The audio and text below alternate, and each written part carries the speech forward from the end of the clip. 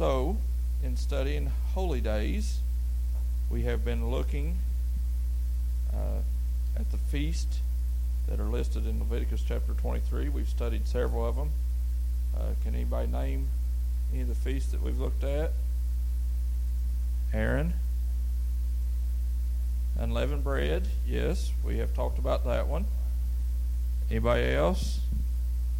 Pentecost, yeah, we talked about that one.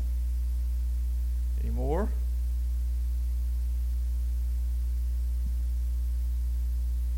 Feast of Weeks, Feast of Unleavened Bread, and that's pretty much named all the ones we've talked about so far.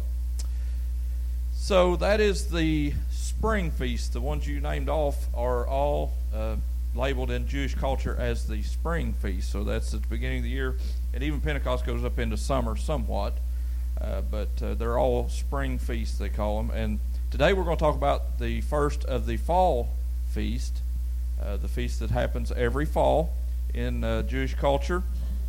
And according to the Bible, according to Leviticus chapter 23, that the Old Testament speaks to us about. And the Old Testament is important to Christian believers because it sets the scene for what's going to take place in the New Testament. And I believe wholeheartedly that we need the Old Testament to show us the history leading towards the future in the New Testament, and then it helps us understand it better. So the Feast of Trumpets is what we're going to talk about today. So I'm going to put on my shawl, and I've got my yarmulke on. So I dressed the little girl down at Orangeburg Church this morning, and she took off downstairs because she was the only one upstairs when I first got there, and her uncle and aunt was downstairs. So I don't know, she's about 8, 9, 10 years old or something. So I put all this stuff on her, and she run downstairs, and she come back up, and she said, "They said I was a cute little British girl." I think they told her that she looked like a little Jewish girl, but she thought they said British girl, so she said she looked like a cute little British girl. So I guess I would look like a cute little British boy. And the feasts that are listed,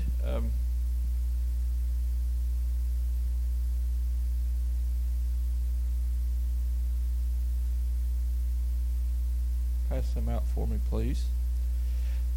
It's a piece of paper that shows the feast and gives you kind of a sense of what we're talking about.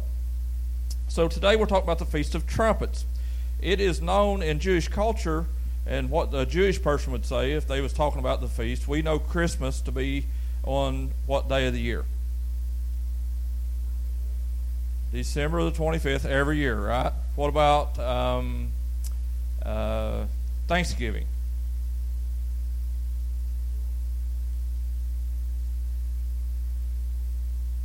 Huh? She says the 24th. Oh. Oh, it's fourth Thursday, so that changes by date. Okay.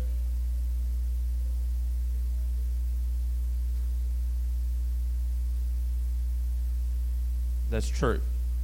Yeah, it's probably not even December. More likely a different time of year. So, okay, what about Easter? When's Easter? Sometimes it's in March, sometimes it's in April. It's untelling. So the same way with these feasts on there, they always go by the moon. So in Jewish custom, their calendar operates off the lunar system. If you got the moon, full moon, and the new moon, everything of their calendar is based off of those moons. So this one would always end up on a new moon, Rosh Hashanah. It's in the 7th month on the first day. The Feast of Rosh Hashanah. Everybody say that. No, everybody didn't say it good enough. Everybody say Rosh Hashanah. Now I want you to look at your neighbor in the eye real serious and say it. Rosh Hashanah. Yeah, it just sounds funny, doesn't it? It just kind of wild. So Rosh Hashanah, it's the Feast of Trumpets. So in talking about the Feast of Trumpets, I've thought back through my childhood and how I grew up, how I lived, and some of the heritage stuff that I received. So in thinking about a trumpet or the Feast of Trumpets, I was I went back to my childhood days, and my grandpa would always take us fox hunting. Has anybody ever been fox hunting? No fox hunters in the house. What the world? How can society survive without being a fox hunter? Huh? Well, that's good. You went. So you go fox hunting. My grandpa loved to go fox hunting. It was something that my grandpa just enjoyed. It was one of the hobbies he had that he enjoyed. He didn't have many other hobbies, but fox hunting was his hobby. So he loved it. He cherished it. And he would always take us grandkids. He'd gather us up and he'd take us fox hunting. And whenever you go fox hunting, all you do is you load up all the dogs in the dog boxes, and you get them in the van or the truck or whatever, the car, and you load them up and you head out on a ridge somewhere out in the middle of no man's land. You want to get away from the city. You want to get away from any kind of noise or anything, and you want to be out where you can hear the dogs. So we'd take all the dogs, get them in the boxes, and go out. But as a kid, the main thing you wanted to do was have a campfire and eat hot dogs, and get like we didn't have s'mores. I never ate s'mores until until I got with Leslie, probably. I never even heard of such a thing. But we always just ate marshmallows. You just melt the marshmallow and get it hot and eat it. That's just what you did. So we would take those and just it's more like a campfire party, pretty much what we did. So, and as we, I don't have enough hair to hold this on. You're supposed to have like a little stick pin that holds it to your hair, but I don't have that. So, you'd be out there in the middle of the night, and everybody else and all my other friends that I go to school with, they would go deer hunting. A lot of them went squirrel hunting and rabbit hunting. So there's all these other hunters in school. As a kid, you don't really understand what everybody else does. You just know what your family does, right? So I was used to fox hunting and go to school, and they said, well, we went deer hunting. Okay, well, that's cool, deer hunting. We go fox hunting. And they'd talk about it, but then they started bringing in pictures. I remember the 5th grade, Jason Bentley brought in a picture of his deer he killed, 5th or 6th grade, somewhere thereabout. And he'd killed this deer and had a picture of it. And I just sit there and look at that picture. I think he was from Bracken County where he went to kill the deer. Back then, everybody went to Bracken County. So he brought this picture in and had this picture of a deer, and he had a trophy of what he had hunted. In fox hunting, you never catch the fox. All you do is turn the dogs loose. They go out and run the fox around the hills, and you listen to the dogs bark behind the fox. So you never get a trophy. And it's kind of like in society today, everybody says, every kid, if you participate in anything, there's participation trophies now. So all you have to do is just show up on the ball team and you get a trophy automatically, right? It's good enough. Oh, you're here, you need a trophy. Everybody needs a trophy. Well, when I grew up, everybody didn't get a trophy. I didn't have a fox that I could get a picture of to take and show off, hey, I've got my trophy of hunting. We didn't have nothing. But my grandpa, the older he got, the less he could hear. And this is already happening to me. There's certain things that I can't hear that I know is happening, that like the clicker with your turn signal, I can't hear it anymore.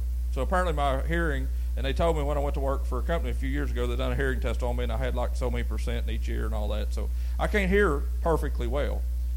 But my grandpa, the older he got, the less he could hear. So he was driving down the road one day, and he usually drove so slow that he'd have cars backed up forever going down the old Kenny Road. But apparently somewhere along the way, he saw one of those big orange cones, like a safety cone, like on a job site or something. You know what I'm talking about? Just a big orange traffic cone looking thing.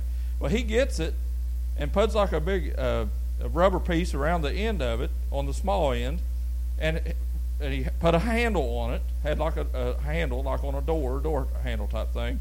And he would put it on, and whenever we go fox hunting, he would stick it up to his ear, so he would have his horn like this, and he could hear his dogs running. So it's like he improvised on a way to keep fox hunting, because that's what he wanted to do, something he really enjoyed. So he improvised and made a way. But that old horn, it's probably still out there somewhere, sitting, that he sits and listen. He would sit and listen to his dogs run. And the older he got, he wound up in the latter years of his life, so he couldn't drive and different things. He still had dogs, and he would go turn them loose at his house. He didn't even go camping anymore or get out far away. He would turn them loose at his house and just sit on his back porch with that big orange cone. That was his joy. He got to listen to fox hunting. And in his fox hunting, you would go out and do that all night. You'd end up sleeping and then sleeping bags on the ground and have a rough night. And you wake up the next morning. Well, some of the dogs were smart enough to come home, Apparently some of them were not. So they had to have a way to get their dogs to come back home, a way to call them. And he had an old seashell. It was one of them white seashells, like a big one, but it's like this big, probably about 6 or 8 inches big around. And he would take that seashell and he cut the end out of it and made basically a horn out of it. And he would blow on that seashell, and the dogs knew when they heard that to come home. It was a call to come home. And in as studying this past week, I've looked at the Feast of Trumpets, and had one of the videos I watched. The guy was asking, well, why did they pick a ram's horn and all this? But in cultures around the world, everybody used horns to call things to come home, or to give warning, or all these different things that they would do, blow a horn for. And Jewish people were nothing particular, that they was the only ones that used horns, because they found people, the American Indians used horns to blow for different reasons, and the Eskimos, they blew horns to call different things, and people in the Orient, even the Orientals, blew horns to symbolize stuff. So this wasn't just something that just happened in one culture that nobody knew nothing about. Blowing a trumpet was something that happened around the world. But God said, make a holy day out of a feast of trumpets, a day of calling. So, as we're here today, I'm going to attempt to blow this horn. It's called, in Jewish culture, they call this a shofar. So I'm going to try to blow this shofar. And it might make weird sounds, and it might take me a minute to get it, so don't laugh and make fun, because if you do, I'm going to hand it to you. So I've got to throw my gum away.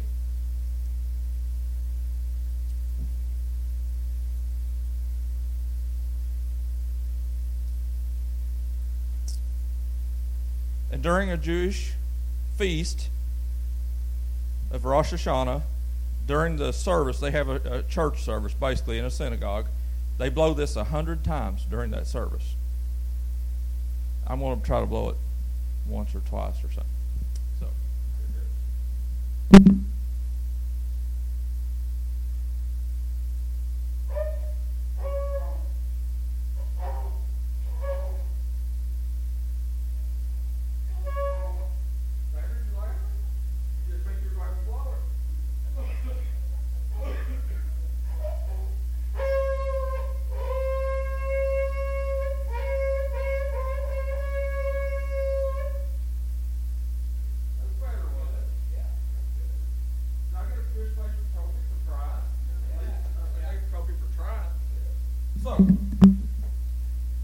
That's basically what they would do 100 times during this church service.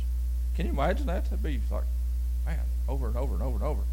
But it's the Feast of Trumpets, so it's about trumpets. And God does it so that each holiday or holy day has these special things that they do. And, I went to church after I got saved and started going to church, and I went to some churches that would... remember the first time I ever heard somebody blow a shofar, I went to Kyle Birch's church over in Grayson. They had a big shofar, and during praise and worship, just spontaneously, you could be listening to music, and there was a guy there that would just pick up a shofar and just blow it. And it's like, what in the world's going on? I'd never heard of that. Not at church. Lord have mercy, what's he doing? So, it was around at some, and some of those people that are real, I don't know even the word to use for them, felt like it made them holier, or something greater happens because of the blowing of the shofar, and they did that during church service. So I think it's something that we don't have to do every service, but it's something that God told them to do throughout all their generations, to never quit having these feasts. So it would be like, say, our new president that just got elected. What if he comes in and says, I am going to dismantle, and you can no longer have Christmas holiday? No more Christmases for anybody. He just makes a national decree, declares it, no more Christmases. It'd be like, that's crazy, right? How can you do away with and especially the kids, they'd be like tore up, be like, you're crazy, man. We're still getting gifts, ain't we? Yeah. Yeah, because the whole life's about getting gifts. That's what adult life is like. Just everybody gives you gifts all the time. Just everybody hand out stuff for free. It's just the way it is. So it isn't like that. So these Jewish feasts were for all generations. And Jews still today, if you go to New York City or to California, there's big groups of Jewish people. They still have these feasts every year. And there's symbolic things they do in them that are brings memories to things. So this Feast of Trumpets is always the beginning of the new year. The new year. So the beginning of the new year is not on the first month, the first day. It's crazy because Leviticus chapter 23 says on the 7th month, on the first day, you're going to have a Feast of Trumpets. And that's the beginning of the new year. So like our new year in the Gregorian calendar starts on January 1st. That's day one of the calendar, right? That's the beginning of the new year. It happens on the first month, the first day. In the Jewish calendar, it's on the 7th month on the first day. It's kind of wild. It's different. But the best way for us to understand that is about the feast, is about the calendar too, is for us, there's such things as, in American culture, we go with the Gregorian calendar, I just said, and the first day of the year is January 1st. Everybody knows that, right? Okay. There's different years, per se. What about a school year? When's that begin? August, September, somewhere in there. It seems like it's getting earlier and earlier. It was always after my birthday when I was growing up. My birthday's August 16th. In case anybody wants to write that down, you want to try to remember that, August 16th, because it's all about gifts as adults, right? So it was always after my birthday, but it seems like it's getting earlier than that now. So it's normally in August. That's a school year. So a calendar year is from January, but the school year is from September. And then in the business world, they have certain things they call the fiscal, Leslie says. I say physical, but she says it's fiscal, F-I-S-C-A-L, fiscal year. And that fiscal year can run from any date to any date. So a lot of them, like our pension fund up at work, I think is from June 1 through May 31st. So it's always, that's the fiscal year for the fund. So in business world, that's the way they run those. And so there's a regular year, a school year, and that's the way it is for this. This holiday begins the new year. Not the calendar year, but the new year. There's a calendar year, then there's the year. So this new year begins on this Feast of Trumpets, and it declares a new day, a new season, because the fall feast are all about that the final year's harvest is over. They've harvested everything they could collect. They've planted all their fields. They've gathered grapes. They've done all the things that they did. The harvest was over at this point. So this is the beginning of the new year for them, because they want to start the year preparing for and asking God for provision for the new year, the new harvest year. And as they're blowing these trumpets, it's always a symbol thing that it reminds them of how not so good they acted throughout the year. So any Jewish person that during this Rosh Hashanah, during the Feast of Trumpets, that they're blowing these horns, it's a reminder, a call for them to come home to abide by the laws, or 613 commandments in the Old Testament that it tells you. And you got to come back, and they come back home to these commandments and think, well, I broke that one. I cheated that guy. There was some guy down the road that he was down on his luck and losing his house, and I bought it for half price. I ripped him off because I had more money than he did. I'm a crook. God tells you not to do that. And if you do that, you're running against God, right? So we got to be careful, because the Jewish people, they understand that during this blasting of trumpets, it's the day of reckoning. The day of reckoning, where that God opens the books, and they literally teach Jewish people, a rabbi will teach that 3 books are opened in heaven during this time. So there's a book that's a holy book of the holy people. This is like for Enoch or Elijah or Moses, or people that's in high regard with God, that God used them mightily, and I don't know about you, but I'm probably not in that holy book I'm not up there with Elijah, right? Because he went up in a whirlwind of fire, and I'm probably not going to be taken out of the earth that way. So this is a holy book of God's holy people. Then the middle book is for pretty decent people. They're not perfect people, but this is the book you want to be in, because this is the average Joe. And then you got this other book over here, and this book is the book of bad people. This is the ones that crooks their neighbor. This is the book of people that hurt people. So you don't want to be in that book. So the Jewish custom is to try to, and even Catholics do penance and different things, and it's a works-based salvation. So it's according of how you act, whether you're saved or not. So in Jewish culture, they teach you, if you see somebody laying on the street and are asking for alms during this season of the blowing of trumpets, even the tightest Scrooge that there is on the world would be afraid they're going to end up in the bad book, so they would go out and even give to the poorest of poor, because they want to help those people, because they want to get out of the bad book into the good book. There is no middle book, really. I don't think in Christianity we can teach that there's a book that you can be okay, but you're not bad. In Christianity, I really believe there's only a bad book and a good book. But you are going to be judged according to your deeds. It tells us that there's a judgment seat of Christ where that he's going to judge the church, right? It's not the great white throne judgment, but it's the bema, the seat of Christ, the judgment of Christ. So when we get raptured, you're going to get judged on what you've done. And it talks about jewels in your crowns and different things that the Scripture teaches us. So even Christians are going to be judged. You're not going to get out without being judged. But you're going to be judged out of the deeds you did, but the deeds don't earn you salvation. And that's the scary part for Christian churches. I love all this Jewish teaching and stuff, but we got to understand, in their culture it's about works. In ours it's about Jesus. They deny the Messiah, Jesus, being Lord over their life. They believe because they give coins to poor people is going to get them in the good book. The only thing that could get you out of the bad book in the good book is Jesus Christ and his blood. Period. Just as simple as that. You cannot earn salvation. But this Feast of Trumpets drew the Jewish people to try to get them to do good deeds. And as they did these good deeds, they'd end up in the next book, they believed. There's nothing in Scripture teaches this, but it's something they dreamed up themselves. They conjured up themselves about these different things.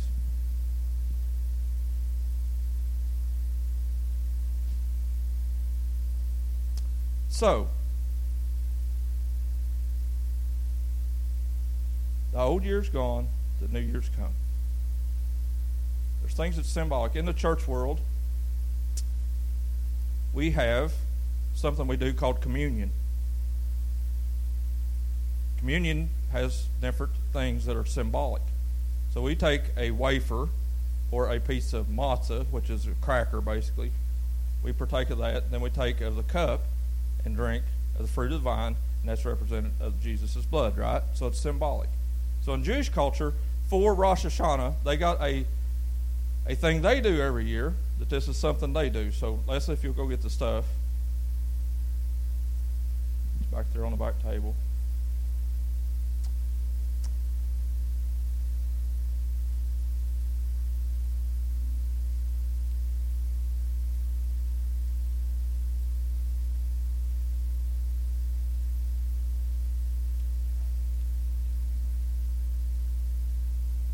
Rosh Hashanah. Hopefully you can remember that. Rosh Hashanah. What feast is it? Feast of Trumpets, right? So Leslie's going to give you this. You're going to get a piece of apple, a fresh apple that we just got yesterday at the store. Fresh apple. And she's putting honey on it. So it's going to be kind of sticky. So watch where the honey is, that it don't drip on you. Because this morning at the Orangeburg church, a lady was holding her apple, and the honey run off and dripped off the side of it and run right down her shirt. So she was back there wiping. I seen her wiping off of her shirt. So be careful with the honey, and don't want to eat until we all eat together. So make sure and watch where the honey goes. So these things are symbolic. Are they starving or what?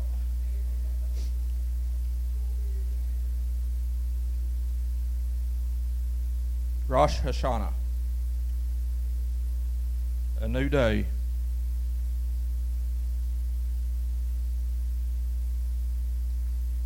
A season of newness.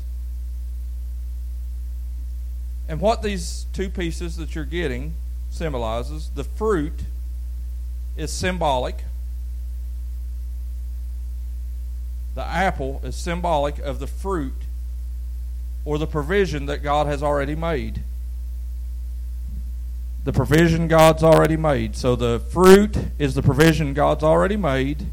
The honey represents that you are asking God to provide you a sweet new year. That you're looking forward to a better year than you had this year. Okay? So the fruit, symbolic of what He's already has provided. The honey is representing the fact that you're asking God for provision or for a sweet new year. How many would like to have a sweet new year? I want next year's fruit. If you have an apple tree, it would be like this year you got 10 apples off your tree. Next year, God give me 30 apples. Everything was based off of theirs because in old cultures, it was all about living, sustaining. So you hope for enough food through the year to sustain you throughout the winter. And that's all they did. Wouldn't it be nice to go back to a culture where it was just about having enough to get through the winter? In the dog-eat-dog world we live in, that everything, and we compare ourselves and all this and that, and it's just a mess. What if it was just about God providing enough fruit to make it through the winter? What if it was about your garden making it enough, producing enough? So that might be your job now. This might be representing your job that you're asking God. Provide me with an easier workload. How many would like to be least stressed out? Amen. How many would like to have a better group of students next year? Maybe Miss Glennis. Kids that would mind. Wouldn't that be awesome? Miss Ruby's hoping for it. She's like, dear Lord, I didn't know this apple represented that. And she's going to eat it and be like, thank you, Jesus, for a sweet bunch of group of kids that's going to come in class next year. I don't know what you're hoping for or you're wishing for, but I pray whatever that honey represents on this, that we'll receive it, that God will provide. So we're all going to eat this at the same time.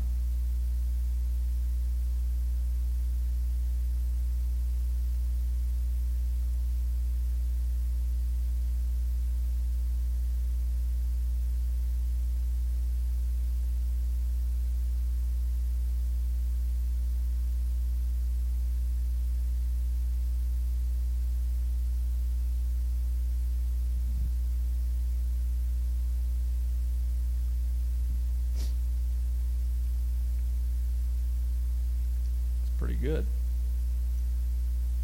Not every day you go to church and get to eat. It's pretty good. So what did you taste more? Who tasted the honey more than the apple? 2. Okay, it's about average of what we've done so far. How many tasted the apple more? Think about everybody else. So if you tasted the apple more, that means you're more of the type of person that just worries about what you already have and taking care of it more than what you're worried about your future. People that tasted the honey more, you're more worried about praying God would provide for you in the future. So, I'm all about stewardship, and we should take care of what God gives us. Amen? If He provides for you, you ought to take care of it. You ought to be good stewards. You ought to. I'm grateful for people that's better stewards than me. Like Rick Brown. I just think of him because he washes cars, he waxes cars, he keeps his cars inside, he'll vacuum, and you go up there and it's like a festive day. You go up there and Rick's just tickled to death that he gets to clean on a car or something. And I'm like, I pull up in a dirty car with dirt all over it, and he's probably like, what in the world's wrong with that hoodlum? He don't never wash his car. I thank God for good stewards. And Greg Hall's like that. Greg's his cars over there in his garage are like immaculate. There's not a speck on them anywhere. Me and Jason drive around with mud all over the side of them. And never wash. I might wash my car twice a year if it's lucky. But we should be good stewards over what God gives us. Amen. Amen?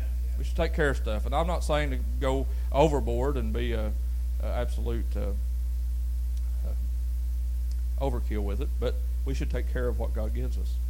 And I pray for a better future. So let's stand. I want to pray for you.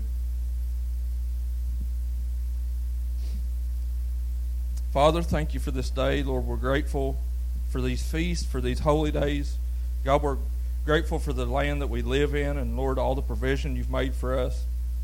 And God, I pray for this holiday season that we're in. God, that there was people in this room that would just be grateful, God, for what you've already gave them. Lord, that they would be good stewards of everything you've provided for them. And God, I pray today, Lord, as they tasted the honey on that apple, God, that as they're looking forward to a new year, Lord, that they would trust you, God, more than they ever have in this upcoming year. And Lord, as this Feast of Trumpets, as the trumpet blasts today, that it's a calling home of those that have strayed. Father, I thank you today, Lord, that as that blast happened, as that sound of the trumpet happened, God, that it made people come back home and wanting to live closer to you. So God, I pray today, Lord, that there's people in this room, that if there's anybody that may have been slipping away from you, Lord, that isn't as close to you as they once was. God, I pray today that sound would cause them to come home. That it would cause them to seek to be closer to you than they ever have before. God, we thank you for everything you've provided for us this year. And just as the Jewish people do, Lord, we're celebrating what you're going to do this next year. We thank you for provision. We thank you for protection. And Lord, we just pray for divine guidance. Help everybody here be overcomers. In Jesus' name I pray. Everybody says, amen. Lord bless you and keep you. The Lord make his face to shine upon you and be gracious to you. The Lord lift up his countenance upon you and give you peace. We will be up here with some special people to pray if you would like to receive prayer. If not, you're dismissed to go. Be blessed. Love God, love people. Represent God and Bethesda well. And have a good week and come back with somebody with you.